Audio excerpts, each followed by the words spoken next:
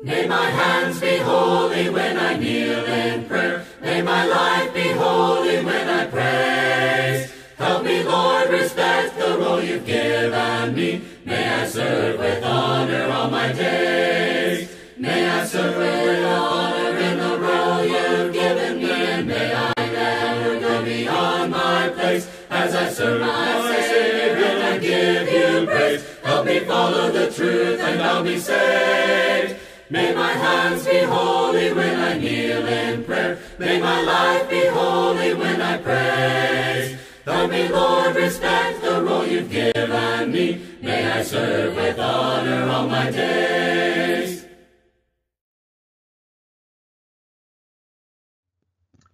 What are you waiting for?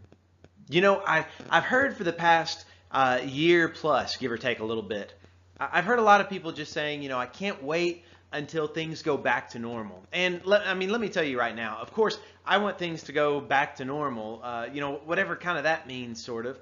But yet, at the same time, I think we can do better than that. And I think that as we read the Bible, we see that really we are called to do better than that. We're called to hope for better than just kind of the normal things. Because we are a part of what Christ is doing in the world around us, I think that we can raise our standards. I think we can raise our hopes for what we can be waiting for.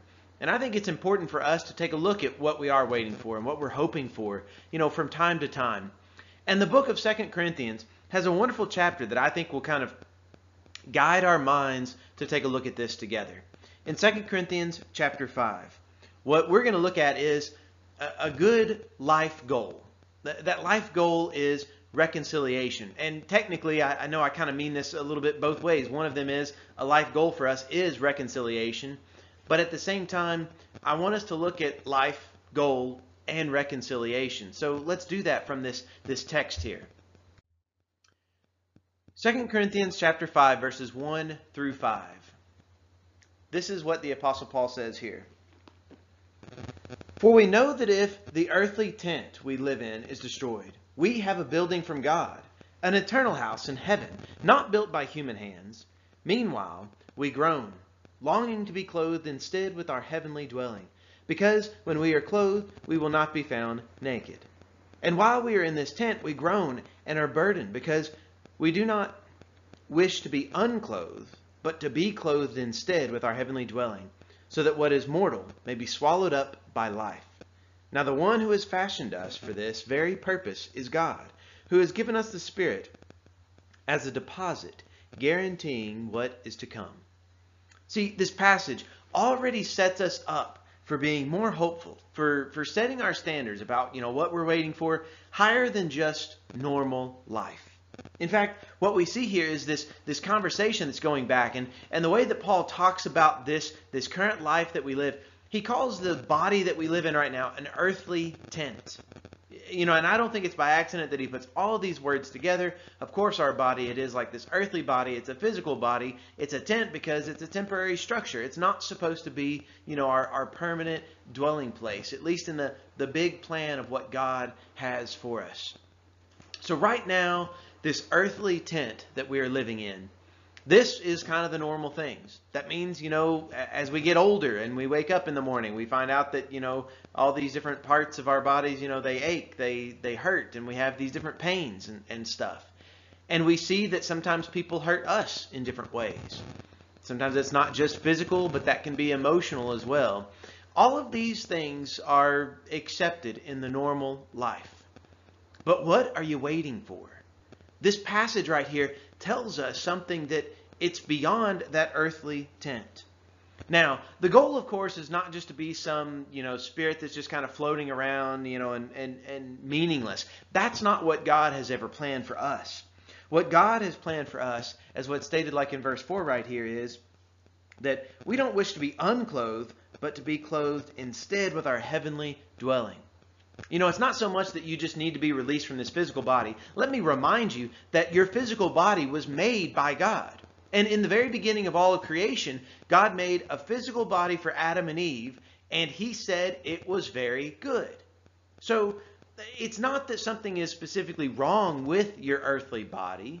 It's just in its current state. Because of what has happened, we see that destruction has come in. We see that whenever sin was entered into human history, we see that everything's changed and things wear out. That's the way of these earthly things. So we see that our goal is not to be unclothed. But what the goal really has to be is that we can be clothed with this heavenly dwelling, this heavenly type of tent. Not just this physical one, but the spiritual one, the new body in which we will receive, the new body that is going to be governed by and moved by God. In fact, we already start to see a little bit of a glimpse in that, because that's what verse 5 is pointing at, in the sense of that we have received the Holy Spirit. Whenever we become a child of God, whenever we become a Christian, a follower of Jesus Christ, we receive the Spirit. When we receive the Spirit, we get a glimpse as to what that other life, that other body is going to be like. So, what are we waiting for? Are we waiting just for this body to be done with? Is that all that we're waiting for? No. This passage says we're waiting for more. What we're waiting for is to be clothed with something better, something greater, something new. We also see at the end of verse 4, which I just kind of skimmed over a little bit right there. He says, so that what is mortal may be swallowed up by life. He's talking about how we don't wish to be unclothed, but we need to be clothed with this heavenly dwelling, so that what is mortal may be swallowed up by life. I think it's very interesting how that's worded. So like I said, life, then we'll go to goal and reconciliation. But right here with life, let's make sure that we understand that. Let's make sure that we understand the importance of this life that God has given us, this gift of life that God has given us. See, this goal all along and what God has done. In fact, verse 5, it says that He has fashioned us for this very purpose. Okay? God has fashioned us for this very purpose, so that we will be able to wait for, to long for this heavenly dwelling, as what he's talking about right here. Not so much this earthly body, this earthly tent, but the heavenly dwelling. To be able to be with God, to be able to live with God forever. We don't need to just be separated from this body. We don't need to always look at the things that God has made and just always, call those things bad, but rather recognize they are temporary. And this mortal body, these mortal things around us, are supposed to be swallowed up by life itself. God has given us that life, and He's given us glimpses right here and right now, so we can see that life. But now, what is the goal of all this? What is the point of all this? What do we need to be involved in? To that, we turn to verses 6 through 10. Therefore, we are always confident and know that as long as we are at home in the body, we are away from the Lord. For we live by faith, not by sight. We are confident, I say, and would prefer to be away from the body and at home with the Lord. So we make it our goal to please Him, whether we are at home in the body or away from it. For we must all appear before the judgment seat of Christ, so that each of us may receive what is due us for the things done while in the body, whether good or bad. You see this section right here of this chapter. It says something very important about the life that we are called to live now. That life that started us off in the first 5 verses. That life is so important because we need to understand, as verse 7 says, that we live by faith, not by sight. See, we're moved by the Spirit. The Spirit has come within us, guaranteeing that greater things are to come. We are called to live by faith, not by sight. What is our goal? Verse 9. So we make it our goal to please Him, to please God. Can you say that is your number one goal in life? If you stop and think about it, there's maybe a list of goals that you've had and maybe things that you've wanted to accomplish within your lifetime. What's at the top of the list? Right here, Paul is saying we make it our goal to please Him, whether we are at home in the body or away from it. So no matter if we're pleasing Him in this life or in the life that is to come, or whatever stage of life you might find yourself in, is it your goal to please Him? Is it your goal to please God? Now, without a doubt, as verse 10 says, we're all going to appear before the judgment seat of Christ. Without a doubt, that's going to happen. And we are going to be, at one point or another, we're going to have to give an account for the things that we've done, whether they've been good things or bad things. We are going to be called to give an account whenever we stand before the judgment seat of Christ. But in this life, whether we're at home in the body or away from it, whatever the case, can we make it our goal to please Him? God has given us this wonderful gift of life. What is our goal? It is to please Him. And now this final thing, this passage of reconciliation, this is so important and it ties everything together, I believe. Verses 17 through 19. Therefore, if anyone is in Christ, the new creation has come. The old has gone, the new is here.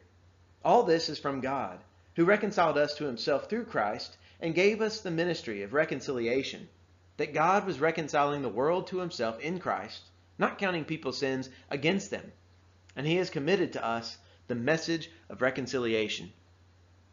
I want you to think about what it means to be reconciled, to reconcile something. Or right here about being reconciled, the term of reconciliation, reconciling. There's so many different ways that the word has come up here. But what does it mean? Well, what we see here is that this new creation has stepped into this life itself. If we are one who are in Christ, as verse 17 says, then that means this new creation has come. We can be able to be with God again, because of the sin that we as humanity has just kind of openly accepted as a part of this world, and that we've all sinned in one way or another. But that created a barrier between us and God. But God has made a way for us to be reconciled, for us to be able to come with Him again. And we see that what it has to do with is when we are in Christ, then the new creation. Yeah, typically the new creation, we only think about that happening at the very end of time or after times, depending on how you want to look at that. But right here, this passage is talking about how the new creation has already come into this creation. So we're kind of an interesting creature because we've already got these glimpses of the life that is going to come. This new creation has already come into the present creation. And we live between these times, between the first and the second coming of Christ. And we see that He's left us with something. He started this process of reconciling us through Christ, as verse 18 says. But then He's also left us as Christians this ministry of reconciliation. As what verse 19 says, He has given us this message of reconciliation. This message of reconciliation is that if we can be found in Christ Jesus, then the new creation has come. That we can have that hope of that there is more than just this earthly tent. We can have hope that there is this heavenly dwelling in which we can be and see God face to face. Our goal in this life, whether we're within this body or whatever it might be the case, our goal needs to be to please Him. Because reconciliation is what this leads to. Whenever we set it as our goal to serve Him, to please Him, then it has to do with telling people about this message of reconciliation and what God has done so that we can be brought into this family of God. And so that new creation can come into the present creation as well. And then the rest of this chapter, just a couple of verses here, and I'm going to borrow a few verses from the next chapter as well. So we're going to be looking at 2 Corinthians chapter 5, verses 20 on and down to chapter 6, verse 2. We are therefore Christ's ambassadors, as though God were making His appeal through us. We implore you on Christ's behalf, be reconciled to God. God made Him who had no sin to be sin for us, so that in Him we might become the righteousness of God. As God's co-worker, we urge you not to receive God's grace in vain. For He says, in the time of my favor I heard you, and in the day of salvation I helped you. I tell you, now is the time of God's favor. Now is the day of salvation. This passage gives us a pretty good working definition of what it means to be reconciled to God. What it means is that we have been set up, as verse 20 says, as Christ's ambassadors. That means that we're in this life and we are the body of Christ. If you want to use that kind of a metaphor, that analogy there. We are the hands and the feet, the eyes and the ears, and every part of the body of Christ. That's us. We are supposed to be acting in the world and pointing people to Christ. We are acting on behalf of Christ. And what He's telling them right here is be reconciled to God. How did God do this? What was God's plan in order to be able to bring us into his presence once again? To be able to bring this new creation into the present creation. Verse 21 is it. That God made him, talking about Jesus Christ, who had no sin, to be sin for us. So that in Jesus, in him, we might have, that we might become the righteousness of God. This is what Jesus has done for us on the cross. We see that he who did not have any sin whatsoever, he never sinned. He's the only human being to have never sinned, yet he became sin for us. It can be difficult to kind of put that into words and sort of explain that, but I think verse 21 does a really good job as to how God allowed us to be reconciled, how God allowed us to be brought back in to his family. Is that Jesus Christ, he became sin for us. And what did he do? Well, he did all this so that we can become the righteousness of God. Because of that, we can receive salvation. Today is the day of salvation. Now is the time of God's favor. This is our message of reconciliation. That what we have is that God has given us life, both in this one and in the one that is to come. We see that our goal needs to be to serve him. And then we see this life goal of reconciliation. Reconciliation is allowing us to be brought back into the fold of God, to be brought back in to the family of God. God made him who had no sin to be sin for us, so that in him we might become the righteousness of God. This is God's plan. Today is the time of God's favor. Now is the day of salvation. Have you received it? Will you continue to live in it? I love you, Lord, so I want to be baptized and wash my sins away. I love you, Lord, so I want to be baptized and then I can be saved. I love you, Lord, so I want to be baptized. With Jesus I'll be raised. I love you, Lord, so I want to be baptized. Giving God the praise, and I'll be born again. Born of the water and the Spirit, and I'll be born again. Washed in the blood of the Lamb, and I'll be born again. Walking in a life of forgiveness, and I'll be born again. Yes, born again, obeying Christ the Lamb. I love the Lord, so my friends, I've been baptized and washed my sins away. I love the Lord, so my friend, I've been baptized. I'm now among the saved. I love the Lord, so my friend, I've been baptized. With Jesus I've been raised. I love the Lord, so my friend, I've been baptized. Giving God the praise, and I've been born again. Born of the water and the Spirit, and I've been born again.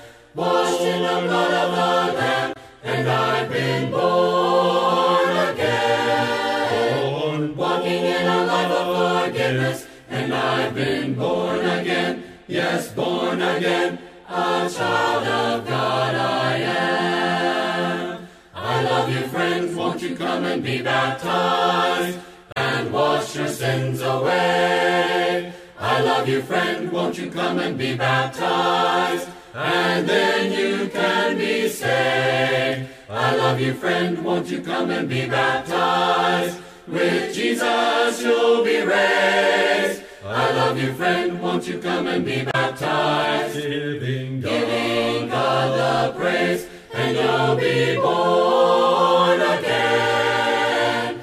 Born of the water and the Spirit, and you'll be born again. Washed in the blood of the Lamb, and you'll be born again. Walking in a life of forgiveness, and you'll be born again. Yes, born again, obeying Christ the Lamb.